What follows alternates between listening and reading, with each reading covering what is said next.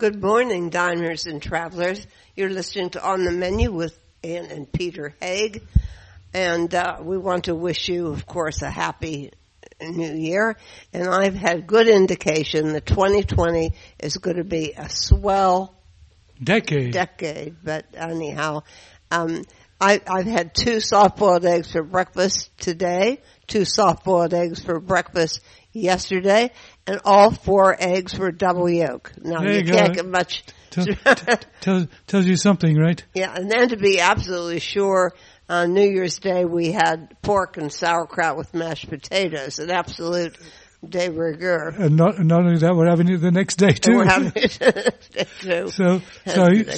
So it's not that your bread fell butter side down; it's that you buttered your bread on the wrong side, as the old joke.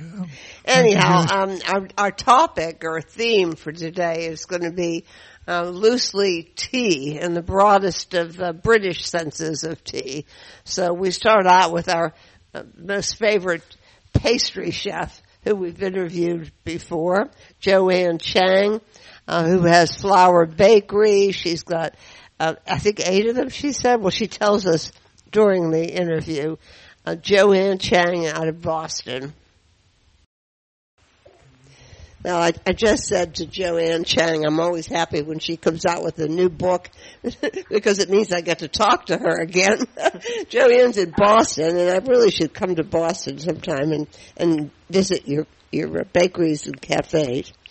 Yes, I would love to welcome you. Yeah, it would be so much fun. How many you got there? How many do you have now? 8. 8. My God. I was going to say 7, 8. That's a lot. And then you have a restaurant too, right? Exactly. Yeah. Now, this book is called Pastry Love, a baker's journal of favorite recipes. Are these really your most favorite recipes? They are. I mean, what I did was I never planned on writing a 5th book. You know, after writing 4 books, you kind of feel like you've said everything that you want to say. And I was going through my journals and my recipe books, and every now and then I'd see a recipe and say, oh my gosh, you know, I haven't shared this one, and I love this one, and here's one that I've been making at home and never really thought to kind of make it into a formal recipe for other people to make, and it just slowly started to gather steam, where I just was able to kind of take all of my favorite recipes and look at them all and say, you know, some of these are things that I've been making for years that have slowly, we've tweaked them a little bit. Some of them are things that I've developed after traveling with Christopher. Some are things that I've just learned in the last couple of years through my team. I have pastry chefs who bake incredible pastries, and when they present them to me here at work, I'm like, oh my gosh, you know, this is awesome, and we should present this at Flour. So it really is kind of a personal journal of the things that I love to make and eat. And you even dedicated this book to one of your staff. Yes, I dedicated the book to Nicole, who is a very, very dear friend, and she was one of our first employees at Flour, and she stayed with us for 18 and a half years, and she actually just recently left. In the course of the last 18 years, she had 2 kids, and she and her partner and kids moved to Wisconsin, where she's from, so they could be closer to family. So I wanted to dedicate this for her. Yeah. Well, you must miss her. I mean, that's she. Oh, you mentioned her all through the book, so I guess she's pretty big support. Well, let's put in a word for Christopher. Yeah, Christopher. That's a great picture of you and Christopher. He's kind of he has sort of a starring role. I think it's. I think we should emphasize that. He's you know, kind of the very silent partner in all of this. He's the one who has inspired me to grow the bakery, to continue to write books. He's the one who gives us kind of a future vision of what we can achieve, and then I'm usually the one who's a little bit more cautious and in the day-to-day, and I think to myself, or I say to him, there's no way we can do that, and then he kind of keeps pushing us, and boom, there we are. And so, you know, 8 bakeries later, I've learned to kind of take his faith and just run with it, because if he has an idea and if he thinks that we can do it, we probably can, and that's been really inspirational. And so he's been such a big part of our growth, and also in this book. I mean, so many of these recipes, you write recipes or you bake to share with the people that you love, and so I'm always thinking about him when I'm making a recipe. Is this something that Christopher would love? That's great. And you have the title of your book you explained why it's called Pastry Love, because it's something you figured out early on, right? Pastry Love for us at Flower is a huge part of our training and our vision and our mission. We talk a lot to the team about making sure that the pastries are beautiful and well-baked and presented in a way that are very enticing when a guest comes through the door. And so I created the term when I opened the second bakery, and I was no longer able to physically touch every single pastry because I couldn't be in two places at once. Right. And so I would be at one bakery, and I would call over to the other bakery, and I would say, have you given the pastry counter some love? Have you looked at everything and made sure everything's baked properly and tried a couple things and arranged them? And after a while, it just kind of caught on that I would just say, have you done pastry love? And now it's just P-Love. P-Love. I'm not so sure that works as well. But, it is powerful how you present things. We just had our children and grandchildren visiting for Thanksgiving, and I went to, we have a local French pastry shop, and he's French and trained in France, and he makes beautiful, beautiful pastries. And so I got a bunch of those, and I got this big, it's a pentagonal, I guess, white china plate, and put those around, and the kids just went nuts. Yeah. It was the highlight of their... And of course, because if you bought 9, you got 3 free ones. Oh, yeah. we got 12, and I didn't even look at the price. It was very particular stuff. Who's that guy who has the place in London next to the Victoria Coach Station? That guy. Either Dominique Ansel or Dominique. We went to his place in London. Oh, wow. And it was... he's tremendous. Well, the British love their sweets. And, well, Dominique actually started out, he's French, but he started out in New York City. We went about a month ago. Right. My executive pastry chef and I went there, and we did a little pop-up at his bakery to promote Pastry Love, and it was such an amazing opportunity for us to kind of see what goes on in Dominique Ansel's bakery and in his head, behind the scenes. He's amazing. I was just thinking, surely, I mean, his place is really rather inspiring. Right. Oh, the one in London and well, we've been 70 at the one in New York too. 75% of the people in the restaurant were Asian.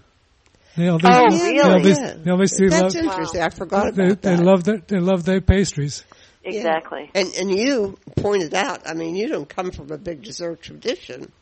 No, I don't. But you always had. I think you created one somehow. Yeah. So let's talk about the organization of this book.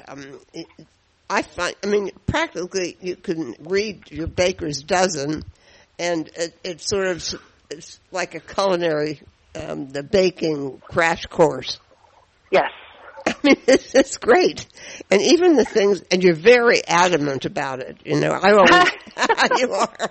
So I was feeling guilty that, I have a brand new scale that I don't use at all. I can't remember where I put it. You need to use it, Anne. That's the first thing I tell everybody who wants to be a better baker, is to get a kitchen scale. It makes it so much easier because you can weigh everything directly into a bowl. You can tear the scale so that it goes to 0 after you add something, so that you don't have to, use multiple containers. It really streamlines everything. Oh, I know it. I feel guilty when I hear you tell me about it. That's why I'm so adamant, because I want to make you feel guilty so that you'll do it next time.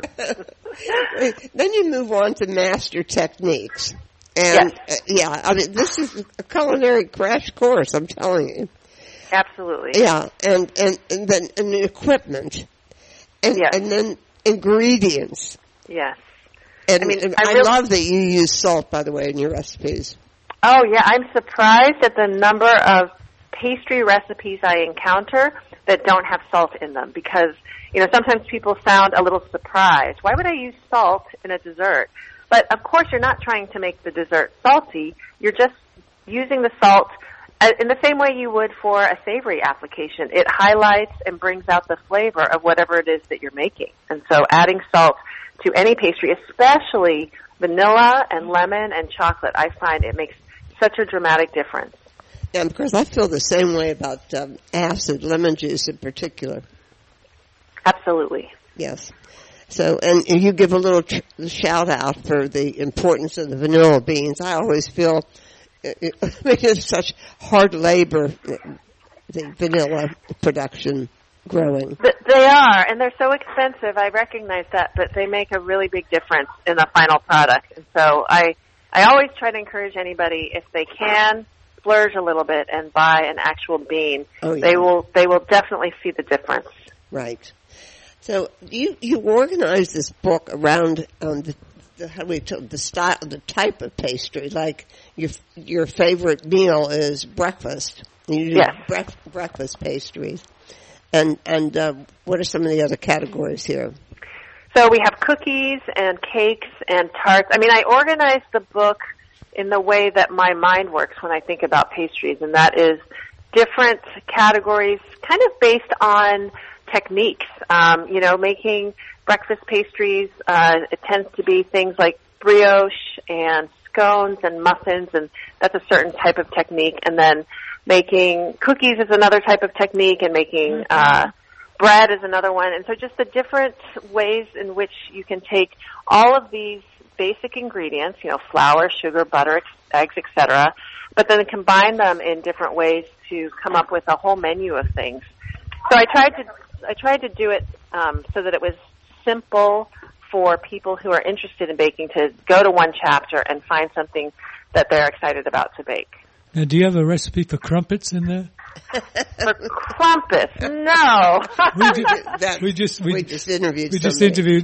interviewed someone who a perfect tea, I think it was. Right. Ah. She has crumpets. I haven't seen a crumpet for probably 35 years.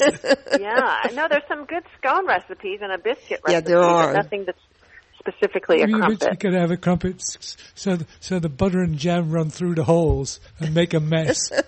Oh, it sounds delicious. Yeah. No,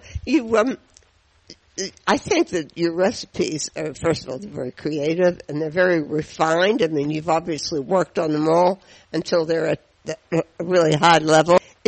You have different influences apparent also from your travels. Like I was compelled by this tahini spiral shortbreads.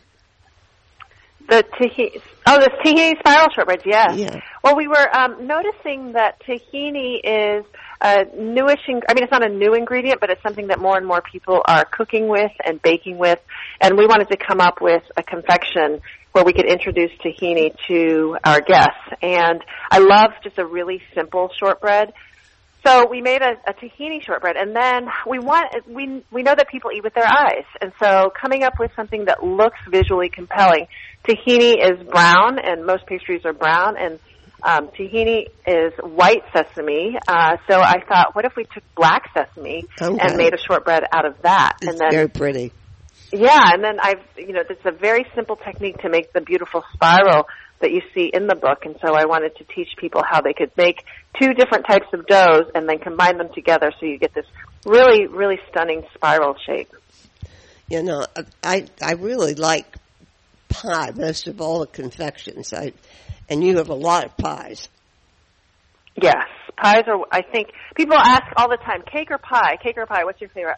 I think I like pie. I mean, I love cake, but I really do love pie. I love having a vessel for fruit or cream or pudding or something. And so the pie chapter is pretty robust. A lot of really great fruit pies, a banana cream pie with salted caramel that I love, a strawberry slab pie, which is amazing. Oh, that was good.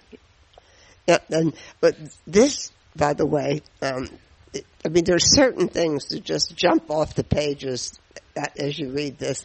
The bittersweet chocolate orange truffle tart with salted caramel. Oh my God, yeah, Joanne, so that's wonderful. That's something that I've made for the holidays over the past years, and every year we try to do something a little bit different and try to improve it a little bit more. And so this most recent version, which I put in Pastry Love. It's a chocolate truffle tart, very, very simple.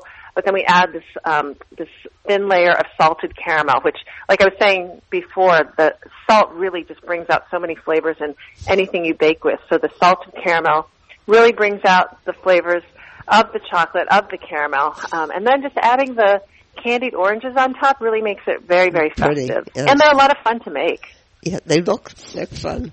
Here's another one you're having fun with. I'm not sure I go along with this one. the Super Bowl cupcakes. I'm not so sure about that. Tell us the story about this. So Super Bowl cupcakes are kind of like you just said. I'm not really sure they're my thing. I'm not a sports person. I'm not really a junk food person. But when you're in Boston, you kind of have to be a sports person just by osmosis. There are so many people who are into sports, and so every year at the Super Bowl, we try to come up with a menu of things to help celebrate the Super Bowl. And what better way than to take, a chocolate cupcake with some peanut butter frosting and then pile it high with, we've got pretzels and potato chips and just chocolate and just ways to make it like really, really kind of, honestly, it's a little over the top, but yes, I don't know. I think when you're... It reminds me of that thing we had this year of manic milkshakes. Yeah. No, sometimes you just want something a little crazy. Yeah, here's the important question. Does Tom Brady buy a Flour Bakery? That's, you know what? I wish he did. I think his diet prevents him from eating the things that he makes. He's very strict about what he eats. He's vegan, isn't he? Something like that. I know that he's got a very strict diet. He's a cheater. We know that. Oh, no. We shouldn't do that. What's Joanne supposed to say about that one? Well, she doesn't have to say anything. I as a Steeler fan, I have to sneak it in there. Oh, these people are so serious about the sports. Yeah, we are. So it's important. I already mentioned this crepe cake. Oh, the passion fruit crepe cake. Yeah. That's fabulous. What is one of your most favorites? I mean, I do love that passion fruit crepe cake. It's pretty labor intensive. Yeah, I know. I didn't think I could do it. I read it. Yeah, it can be tricky, but man, when you're done with it and you've got this layered cake of 20 to 25 crepes with a little bit of passion fruit cream in between each one, and then when you slice it and you can see it all, it's pretty impressive. I do love that cake. Another favorite that I have is the strawberries and cream chiffon cake. Oh, yeah. It's a very light vanilla chiffon cake with some lightly sweetened whipped cream and fresh strawberries, and it's like super simple but so delicious. I actually made this for my mom when she was visiting. She was in town for a couple of months. She had some knee surgery, and so she had to stay here for a couple of months just getting some rehab. And I made it for her when she got out of surgery, and she literally ate almost half of the cake in one sitting. Well, so to me, it's just such a that's why you bake. Yeah. To make the people around you who you love happy. And she was definitely very happy with that. And nobody gave me a strawberry chiffon cake after my knee surgery. Well, you don't like dessert, so why would I bother? Exactly.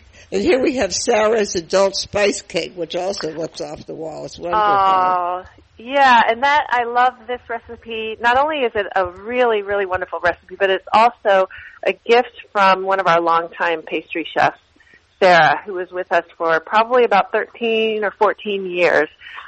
She also ended up moving and having kids, but she has her own baking business now that she does out of her house, and she made this cake and shared it with me so that I could share it with everybody for Pastry Love. And it's a spice cake that has rum soaked layers and then some apples and then a ginger whipped cream. And just all of the flavors together go well so marvelously. Yeah. Now, there are a lot of things in this book that I think people probably never even thought they should learn how to make themselves, among them being sprinkles. Oh, yeah. They're so fun. That's actually something that people have been making already. The book's been out for about a month, and people are making the sprinkles and sending me pictures. Oh, really? You're right. You don't think about making sprinkles, but it's pretty straightforward, and it's really fun. Yeah, I guess. I mean, you'd feel very proud of yourself if you managed to Right. do that. So, Right. And so, what is the section called Masters? Master recipes. Yeah. This is, it's like all of the basics. There's a number of recipes within all of the chapters that refer to these master recipes. And so it's just kind of all of the basics of baking, whether it's a pie crust or a brioche dough or something like, or a ganache, something that once you have this building block, you can kind of jump off from that and then build your own recipes. So it's really it's an essential part of the book. It's not the sexiest part of the book because it's really just the basics. Uh-huh. But once you learn the basics, then you can really make amazing desserts. And you have Rice Krispie treats. I was surprised about that one.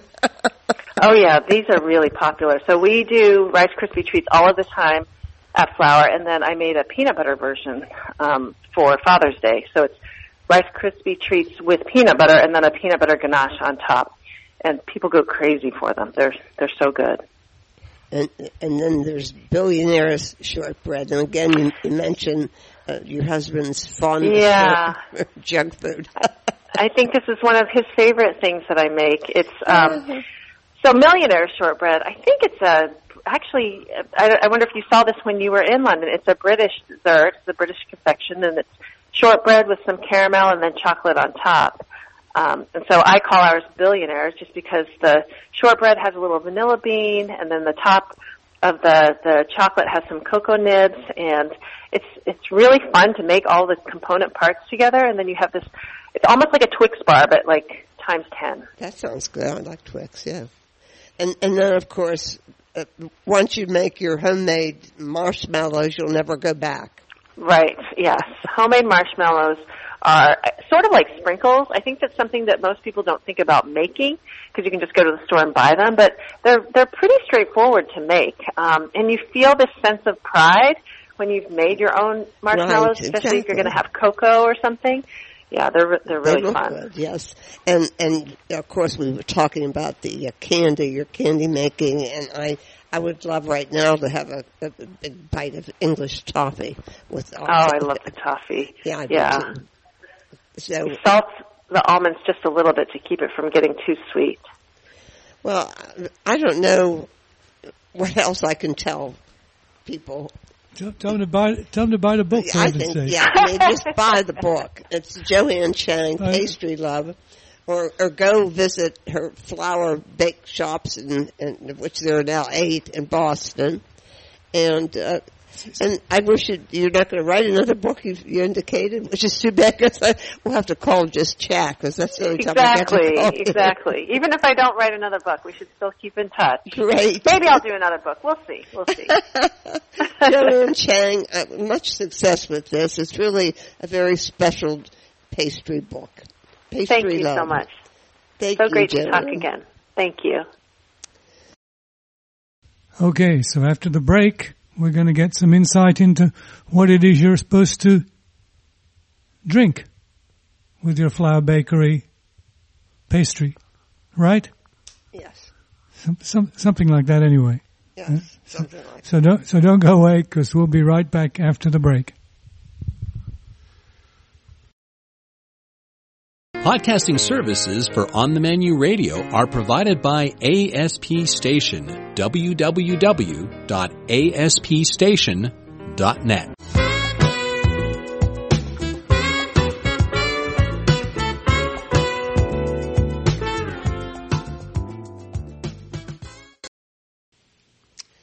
Welcome back, and as I promised, we were going to be talking to Emily Holmes about what it takes to have a good and proper tea.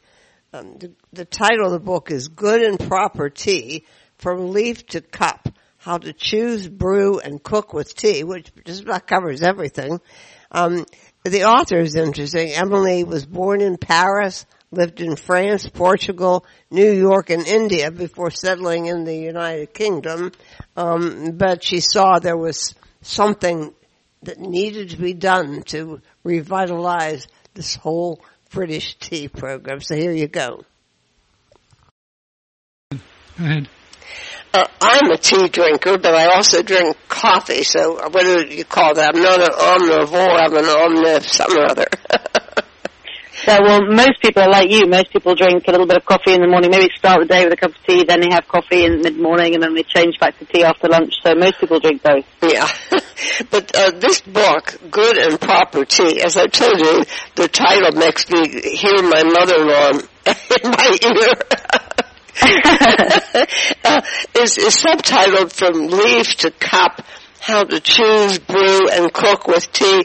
And it's so much more than even that. I mean, it's a totally complete reference book on tea.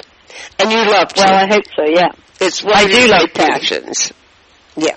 Yeah, I don't drink coffee unlike you. I can very much appreciate a cup of coffee now, but I've always drunk tea, and have kind of been lucky enough to have this opportunity to learn so much more about what I thought already was just a great thing that I enjoyed every day. And so over the course of the last kind of 6-7 years, or 10 years probably, have learned so much that I wanted to kind of collate it in something that was hopefully easy to digest and for people to kind of share in all the things that I think are so exciting about tea. Help me out a little bit here, Emily. Mm-hmm. Does it make a difference if you put the milk in before or after you pour the tea? Well, that's one of the most hotly contested questions there is. Well, we'll start with that one. Give us an answer. You're the expert for the day. Well, it does make a difference, although there are many more things to get right in making a cup of tea, so it's probably perhaps one of the least important. There's lots of kind of fables about kind of why some people used to put milk in first, to do with kind of protecting the fine bone china from the extreme heat of tea, and whether or not you put it in before and after is kind of a very hotly debated topic in the UK, certainly, about, you know, what kind of person are you if you put it in or after, before or after. I personally put it in after, because I brew it in a pot and then I put the milk in, I put the milk in first. I got it completely wrong way around. I put it in first, I brew it in the pot, and then I pour it over the milk. And the reason I do that is because if the milk's in there first, that first bit of hot tea going into it will kind of bind really evenly and naturally, and allow the proteins in the milk to kind of react with the heat of the tea. Whereas if you're kind of putting a tiny bit of cold milk into a large quantity of very, very hot tea, that can slightly alter the proteins in the milk, and you get a slightly less creamy, less favourable, I think, taste. But some people like to use the colour as a reference. So the first time I was in England, I was in school. My traveling companion had tea with lemon, and you've never seen such distress. I know. Well, now we know. We have to allow for every single type of tea drinker. I've seen everything. I'm sure I'll see even more extraordinary things. I've seen lawyers who put 3 tea bags in at once because they believed they didn't have time to brew one, so they put 3 in and brewed it for about 5 seconds. I've seen people put pepper on their Earl Grey. I've seen, all sorts of different things. So I now know that you can you just have to offer advice, offer them great tea, and then they can, after that, it's down to them to do whatever it is that they want to do with it. You would be not happy with me. I put a sliced turmeric root in my green tea. Oh wow! I've never thought to do that. And to activate the turmeric, you've also got to grind pepper in there. Yeah, so you do both of those every morning? Not every morning. I do in the morning. I do coffee. In the afternoon, I do green tea. But not every day do I do this whole thing with the turmeric. And your friend was drinking what they used to call then Russian tea. Russian tea. Do they still call it Russian tea? With lemon? Tea with lemon? I don't think they do, because they tend to refer to Russian tea as Russian Caravan, which is a particular blend, a very smoky blend. All right. Others, certainly they might somewhere, and again, there's just so many names and nuances and cultural kind of norms surrounding tea that it's impossible to ever have one thing, and certainly the British tea drinkers are more stuck in their ways than anyone. So selling tea to the Brits is, the ultimate challenge. You have such a complicated background, since you lived all over the globe because your father was a diplomat, but you ended up back in England. so-called the land of tea drinkers. I was so shocked after I married Peter to find out nobody in his family drank tea. They drank coffee. No, they do. Really? They do drink tea. Jeannie does, but your mother didn't drink tea. Well, Your sister Pat didn't drink tea. no, I understand. Your brother-in-law didn't drink tea. Your brother They didn't drink didn't tea. live up to their reputation. No, Pat and Keith used to brew tea all the time. I thought it was incredibly uncivilized when you arrive at somebody's house in the middle of the afternoon. What you really need is a beer. Just make a coffee. They're always making coffee. You don't need a cup of tea. Now, here's another question, because part of the social life of business when I started my career in the 1960s was the coffee cart came around about 10 o'clock in the morning and everything stopped while everyone had coffee or tea, whichever they wanted. Do they still do that? I wish there was a cart. I think the cart has perhaps been replaced by a kind of inundation of specialty coffee shops and places where you can go and get, in the UK it's kind of the hot drink to get is a flat white on the way to work, so a kind of a takeaway. We're all so busy we can't possibly stop for a second, so we need to grab a coffee on the way to work. So I think perhaps that's the bit that's changed, is that we no longer get served it at our desks, so instead we just grab it on the way in and drink it on our commutes, which is sort of totally depressing in a way, but seems to be the way that people do it. But I think what's very interesting is that because coffee has created this kind of over the last 10, 20 years has created this kind of amazing, very functional need. So people have obviously got a taste for coffee, but there's also a real functional kind of reliance that we have on it.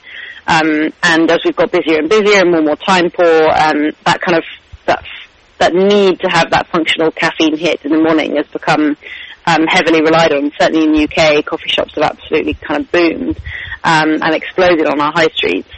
And actually, partly that and partly lots of other factors at play, and busy, frantic lifestyles and always connected, and, our phones and social media and all these things that are kind of adding up to very poor mental health. I'm sure it must be the same in the States. Oh, yeah.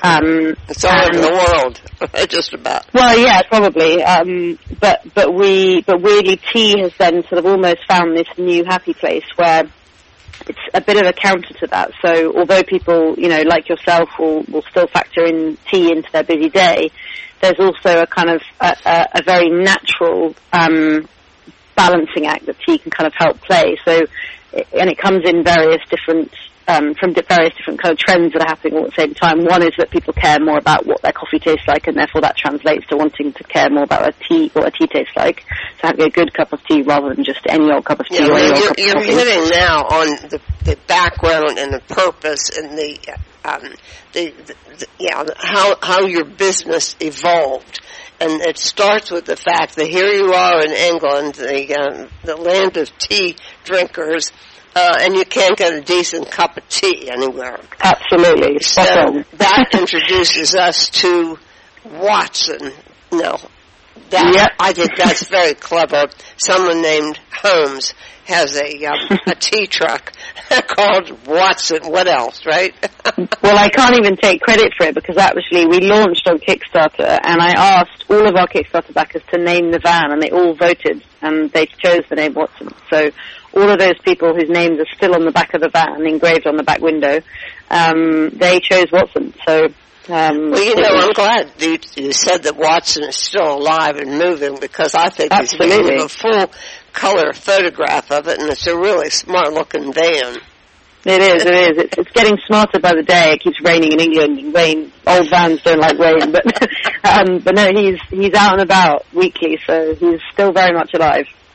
Well, that was the start of your tea empire. But you expand. Tell us the progress, how you ended up with you import, you have a brick and mortar shop, you have an online business. Tell us a little bit about your background. I mean, describe your business. Yeah.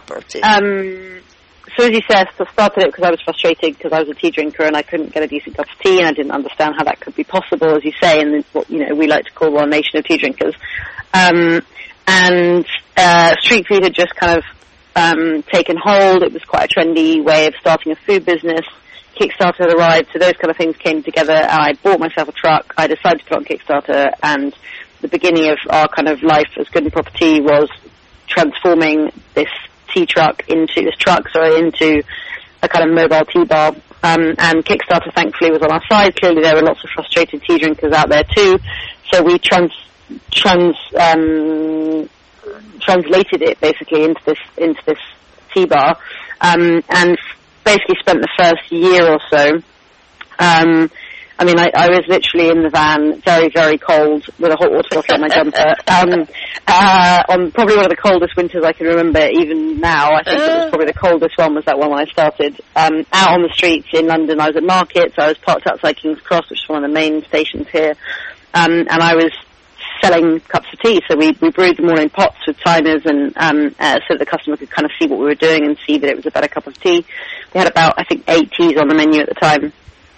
And we were brewing cups of tea for people to obviously take away. We didn't have any sit-in or anything. It was very much coming up to the van, ordering their tea. People, to account for the kind of brewing time, occasionally we had a thing called Twordering, where you could order. Twitter was the kind of the hot platform at the time, and you could tweet your order as you were coming out of the station, and then we'd have it ready for them when they arrived at the van. And that was kind of our, and I was then going home at 6 p.m. and baking all the cakes and then coming back again and doing the same thing the next day. So that was kind of what the first year or so was like. You do I don't now. Luckily, I had much better bakers do it, but I did at the time, certainly.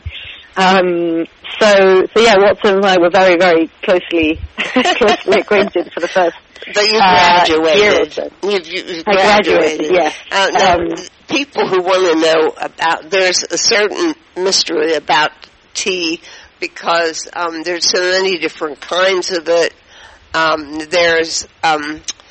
You have to know the temperature for each tea. You simplify all that in this book, don't you? Yes. So hopefully, there are just a key few things, and actually anyone that brews coffee will know this well as well.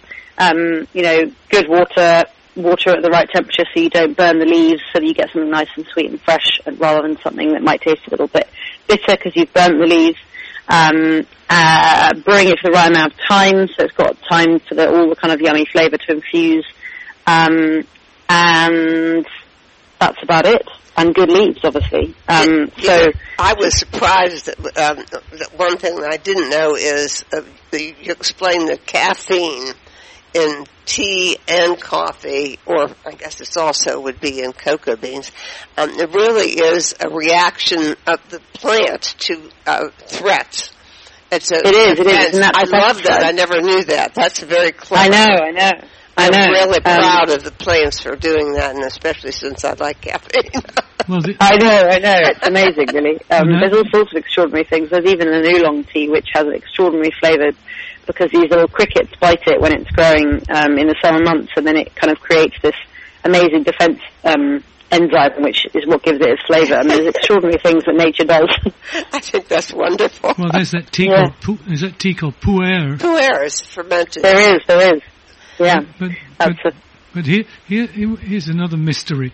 We have a Chinese friend, very, very rich surgeon Chinese friend, who brings in boxes of green tea that he says cost $1 million or no, $200 a box, somewhere close to that. But he said when you're making green tea, you infuse it, but then you throw the first cup away. Yeah. Yes, there are.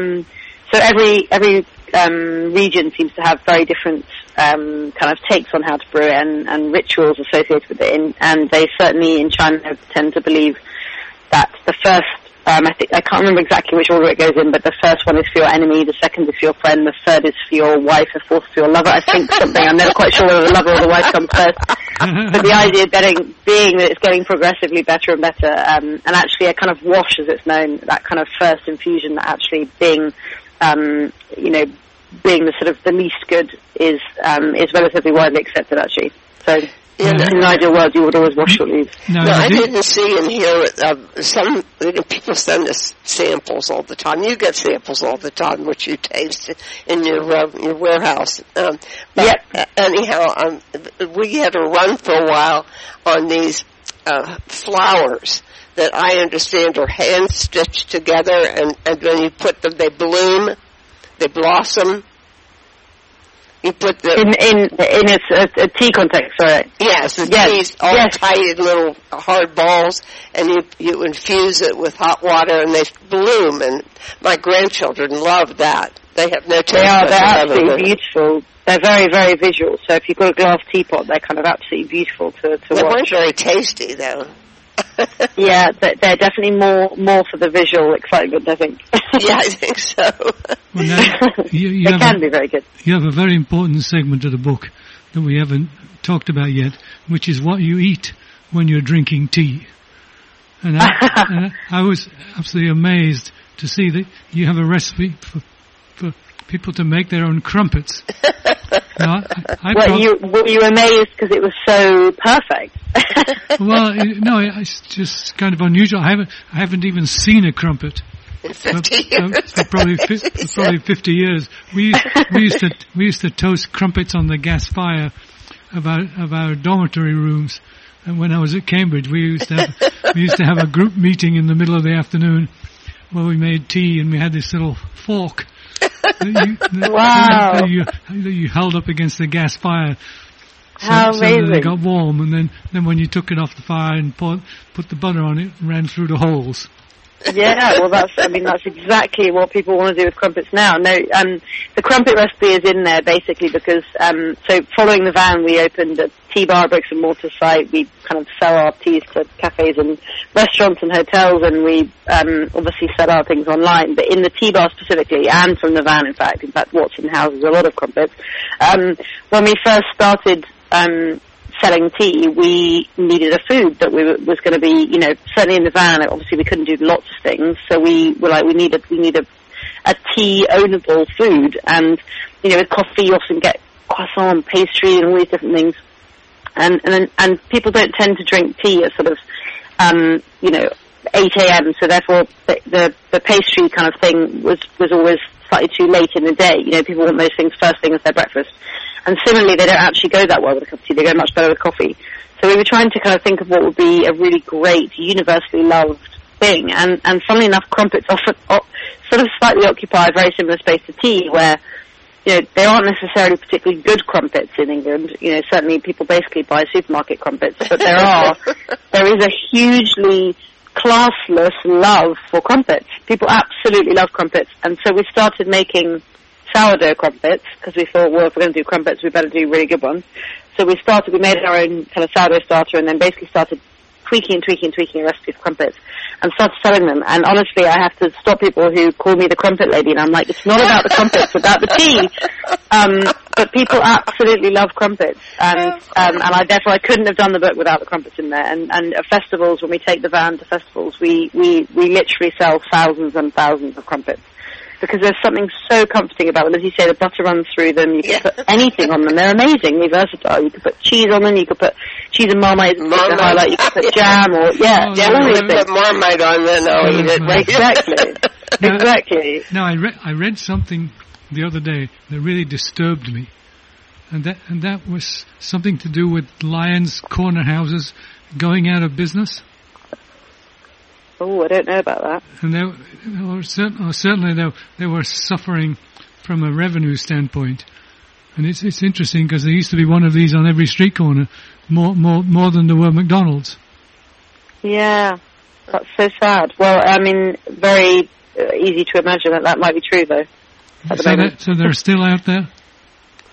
I think so, but I don't know, I'm afraid. You just ignore them because you're doing your thing, right? Yeah, let me do just some more information about the book, because that's what we're supposed to be telling people about, is that you go through and explain the process of tea growing. I had no idea that the tea plants would grow so tall if you didn't trim them off at the top. It's amazing to me because I always think of those little bushes, you know. By the way, this tea that Peter was telling you about, this I guess it was $400 a box or whatever, was supposedly picked by monkeys in the mountains someplace in China. Yeah. But anyhow, it's very hard to get good tea out of China, so, you know, those presents could be worth a lot. I imagine. And who knows what it's laced with, yeah.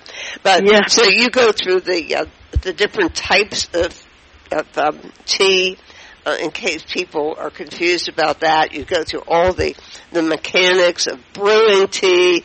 You go through a little meditation idea about how that enhances the experience. Terroir, you discuss that.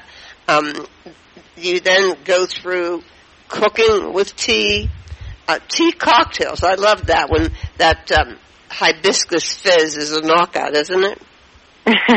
I know. Well, basically, we obviously I wanted to kind of share the knowledge and information and things that I've been lucky enough to learn along the way. But also, you know, the business has allowed me this amazing opportunity to just have a bit of fun with tea and get creative with it, which is why the second half of the book is sort of actually lots of, you know, recipes and things we've made, and we do events all the time, so we'll do everything from kind of tea tastings to workshops to interviewing people ourselves. So A Cup of Tea With is one of our interview series, and obviously we want to serve something, and it's in the evening, so tea cocktails became a really great thing. And actually, cocktail bomb and love tea is a great ingredient for cocktails, and we actually recently had a cocktail competition with all of our kind of wholesale partners who presented some amazing drinks to the panel of judges. Yeah, I like this. Using tea as a hero. White peony and pear as a knockout as well. Beautiful. Yeah, that's yummy. Very yummy. Do they do iced tea as well, Emmy? Yes.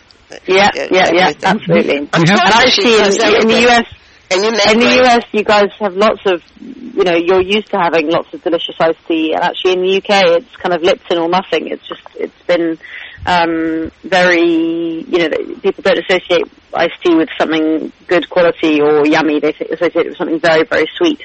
And so yeah, iced tea, doing kind of different, colourful, yummy, you know, some sugar-free, some sweetened iced teas is kind of relatively new as well for the UK. Partly because we have lots of less sun.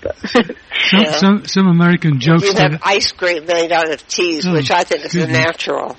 Some jokester once upon a time I heard said that they had to take iced tea off the menu at the University of Alabama because somebody lost the recipe. What?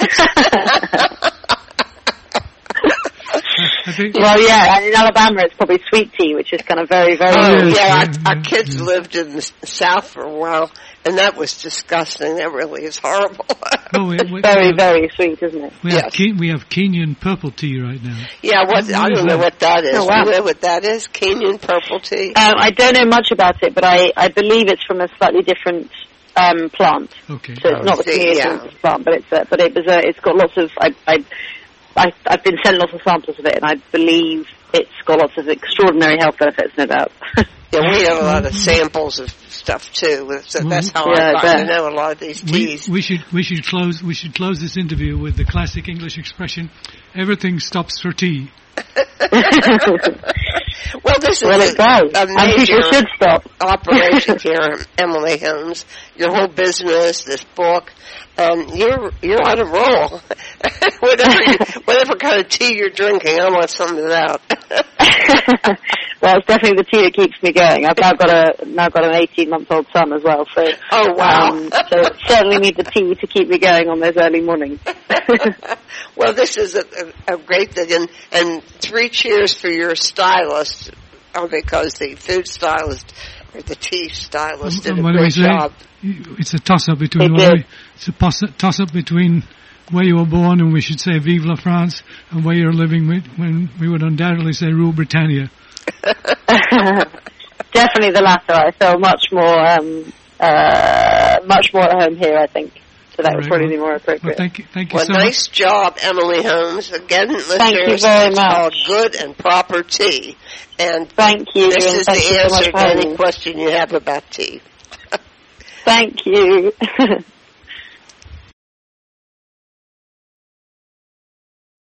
Podcasting services for On the Menu Radio are provided by ASP Station, www.aspstation.net.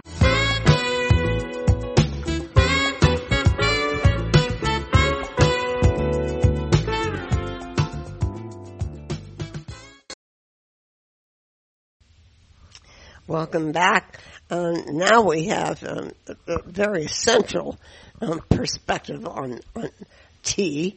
We're talking to April Strongen, who I keep mispronouncing her name. We've interviewed her before. She's from Capresso in Jura. And we're talking about the electric Capresso kettle, but we're also talking about current tea trends, including botanicals, more specialty teas at home, the right equipment, just about everything you want to know about tea. So listen to April and up your game in the tea category. We're going to be talking to April Strongen. She's practically a regular in our show. She represents Capresso, one of our favorite brands of kitchen appliances, especially electric kettles. I mean, there's so many other products, but what we're going to be talking about is the Capresso electric kettle, which, I can't live without one of those in my kitchen, actually. But what we're going to couple it with, April is a tea expert, and she's going to talk to us about tea trends and preparing your own teas at home, having the right kind and the right equipment. So let's launch into it, April. Tell us about, first of all, the kettle I have and the one that you just developed. Yeah, so I think you guys have the iconic glass kettle from us, right? I think so.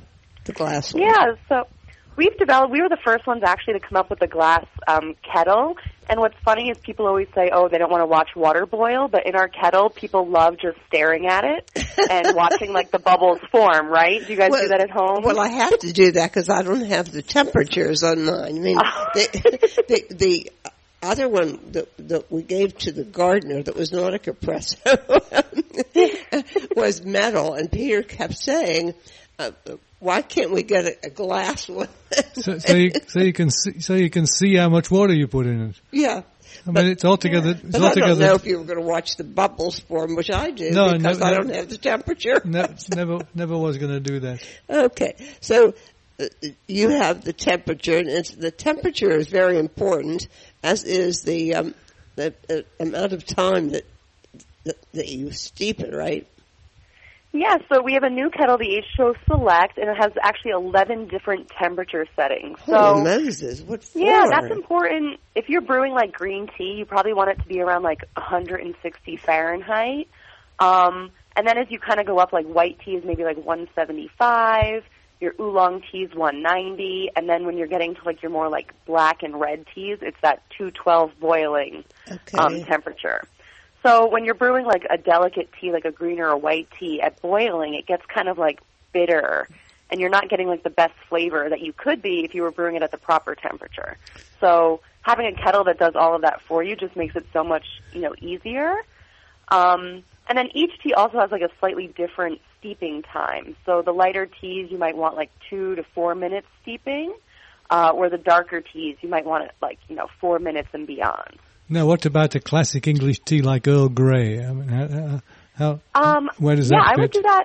That has like a black tea in it as well, so I would do around like 212 Fahrenheit. Okay. It has a herb in it called bergamot, which I never knew. It's not even all tea. Oh, interesting. Oh, it is. Yeah, bergamot is. Yeah. Oh, there you go. Yeah, somebody's calling. Well, must be the Pope. But no, I mean, everybody seems to be suddenly drinking teas. You said actually that even iced tea is popular year-round. Yeah, definitely. And we see people, even in the winter ordering iced tea. I went out to lunch today and had a giant glass of iced tea with lemon. So really? I think it just refreshes you. It's a little bit like different flavor than water, but it's still healthy. It's not like a soda or a juice that has a lot of sugar. Uh-huh. Now, I noticed that there are all these different type. I mean, tea itself comes from a single plant, right? Yes, yeah. It's actually a camellia. Camellia sinensis. Yeah. Yeah, and so even like green tea and black tea, it's the same plant. It's just one is fermented and then one is not. So the green tea is just dried right after picking it, where the black tea is like left out to kind of darken. And then the oolong tea is kind of like the halfway point between those two. And then pu'er. Yeah. Mm-hmm. Pu'er is a different animal altogether, right?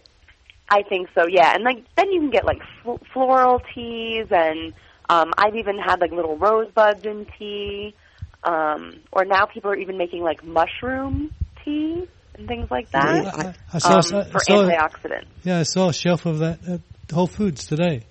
With what? Yeah. Mushroom tea. I don't know. I got mushroom jerky from someone, and I'm not sure I was crazy about that, and I love mushrooms. I'm not sure about mushroom tea. I think you kind of have to mix it with some other teas so it's not maybe so harsh. Uh-huh. Well, I must be a purist because somehow I think that you move out of the tea range and into tisanes if you're talking about all this other stuff that you're talking about. I think people just like to like experiment with different flavors, so I think that's what's great about this day and age is you can just try so many different things. You can research online and, you know, see what you like. Okay, so no, you're not going to recommend a special kind of tea. You just want everybody to experiment. And what about the right equipment? Yeah, I mean, it's definitely important to have, like, for me, obviously, an electric kettle. It heats so much faster than the stovetop. You know, we've done some tests in the office where it takes, 10 minutes to boil a pot of water versus in the kettle it can be, like, less than 5 minutes to heat up a whole pot of water. And even worse if you have an electric stovetop.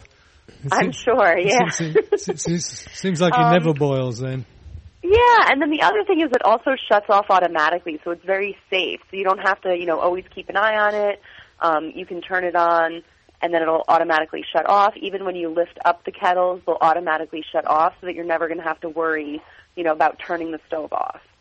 Yeah, well, one of the things that we discovered, however, is that some kettles, electric kettles, do not actually turn off if it's empty, and that ruins the kettle. So we killed one at least. We killed at least one that way. Oh. that was probably me. You did, it was you. It was me. Yeah. There you go. But you're supposed to have a thing on your new kettles where it turns off if the kettle's empty. Is that correct? Yes, yeah. So if it doesn't detect water inside, it'll automatically shut off as well. So that's called the overheat protection. Okay, but it's not all models have that. So you have to look for Capresso, all the models have it. I can't really speak on other brands, but for Capresso, it does. Now, what's the difference between Capresso and Jura? Yeah, so Capresso was founded in the U.S. 25 years ago, and then in, I want to say like the 2000s, Jura actually purchased the brand, and they're based in Switzerland. So we distribute the Jura automatic coffee machines in the United States, and then we also sell the Capresso brand in U.S., Canada, and Mexico. But the Capresso brand's made in the U.S.? It's not made in the U.S., but we develop all the products here. Got it. It's mainly made in China. But we sell more like kettles, electric coffee grinders, drip coffee makers, espresso machines, whereas Jura focuses on like the automatic coffee centers. Now, April, you think maybe I'm not always paying attention to you, but let me tell you, I remember that you use a Jura coffee maker. I do at home. I do have a Jura coffee machine, but I also have a Capresso kettle. But are you amazed that I remembered that you used the Jura, top-of-the-line Jura coffee maker? You must love coffee. I should hope so. Yeah, that's great. If she can't have one at home, who can? Yeah. You can also make tea on the Jura machines because a lot of them have the hot water spouts.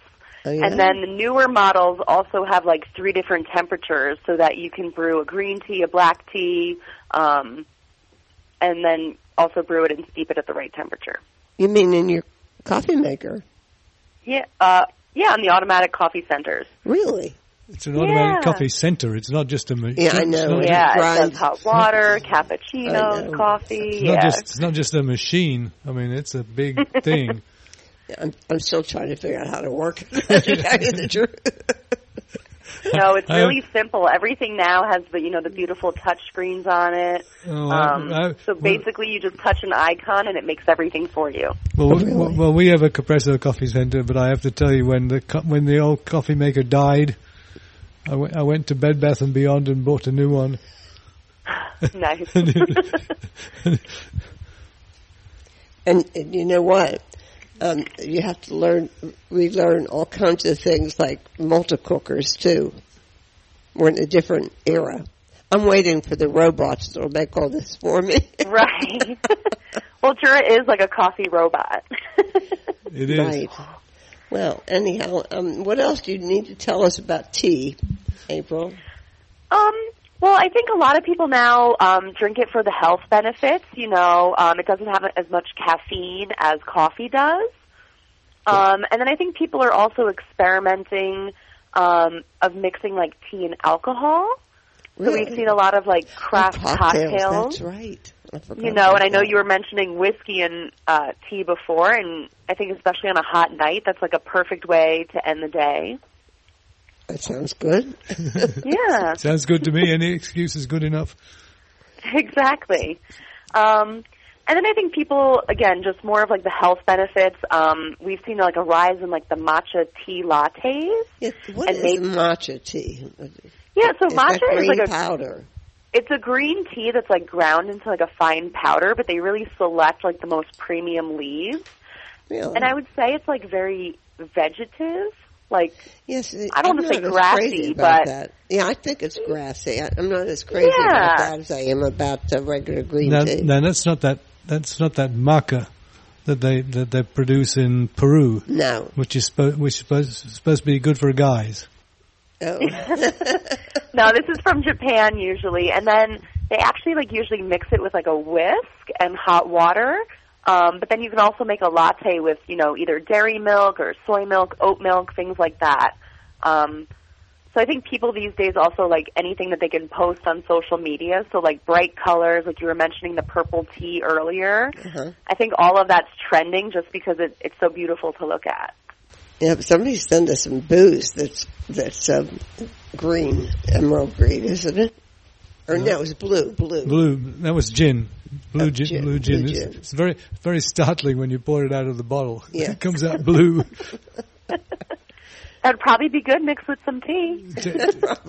Tastes like good gin, to tell you the truth. Oh, nice. I mean, there are times of the day when you should drink tea, and there are times of the day when you should drink blue gin. Okay, so what else are you working on, April? Anything?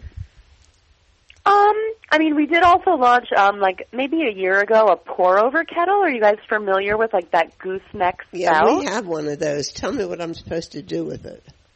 Yeah, so it's perfect for coffee or tea. And what this kettle has that maybe some of our other ones don't is, the built-in countdown timer. So it's really good for steeping tea if you want to set, between 4 or 5 minutes. I'm really great at starting my tea and then forgetting that it's steeping. I know we do that too, yeah. So this will at least remind you with a little beep. But then that gooseneck spout is also really good for a precise pour. So if you wanted to make some craft, pour over coffee at home, it's really good because then you can precisely pour, that hot stream of water over the coffee and kind of mix it in the filter. And that's just a good way to experiment with really high-end coffees. You get that really nice flavor from a pour-over coffee. So this kind of kettle is just perfect, to match with that kind of brewing method. I didn't know. I have it, but I just don't know what to do with it. So now you told me. Yeah, now you know. Now I know. Yeah. Or even if you're brewing maybe into a small cup or, a travel mug that might be kind of slim, it just gives you more control over your pour than a bigger spout. Oh, okay. You must stay awake at night dreaming up these things. Yeah. And then our pour-over kettle also has 72 different temperature settings. So holy Moses. It's adjustable it's adjustable in 1 degree increments. So, maybe some people want 140 to maybe just heat some, baby formula or, something not that hot. And then you can just kind of go in 1 degree increments. Because especially for coffee, I think people like to experiment like 200, 201, 202. Really? So, yeah, they want to try those little differences with the coffee to see if it, helps with the flavor or changes the flavor. Do you think this 1 degree makes a big difference in flavor? Some people do, right? Some people do, I guess. Yeah. Sometimes I feel inadequate. Maybe even just mentally, it's just a mental thing, but. if you get bored, it gives you something to do. Yeah. While you watch the bubbles rise in the kettle. Well, April, it'll soon be time for your birthday, because your birthday must be in April. So. Yes, it is. Is it really? Well, it is, yep. It actually is in April. There you go. Well, yep. Mine's in November. What's my excuse? Well, I thank you again for talking to us, April, and explaining all welcome. these mysterious, to be totally with it and sophisticated. Woke, I guess is the term, right? Yeah. I need to be perfectly woke. I need to get on the stick about this temperature thing with the tea and the pour over coffee. Okay. Am I going to stop the recording here? Yeah, I think so. Okay, I just got to figure out where I'm going with my mouse has gone shit. Okay. Well,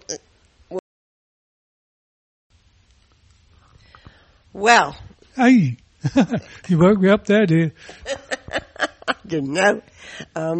I guess we're wrapping today's program, and we want to point to the fact that we're now entering our 17th year of this podcast. I think we're one of the earliest ones next to the Splendid Table. So we started in 2004. So wave if you've been listening to us for 14 years. 17. 17 years. Well, 16. Now we're entering the 17th year. We won't be able to see you, but we'll be with you in spirit, and we hope you'll join us in spirit, same time, same place next week. And until then, bye-bye.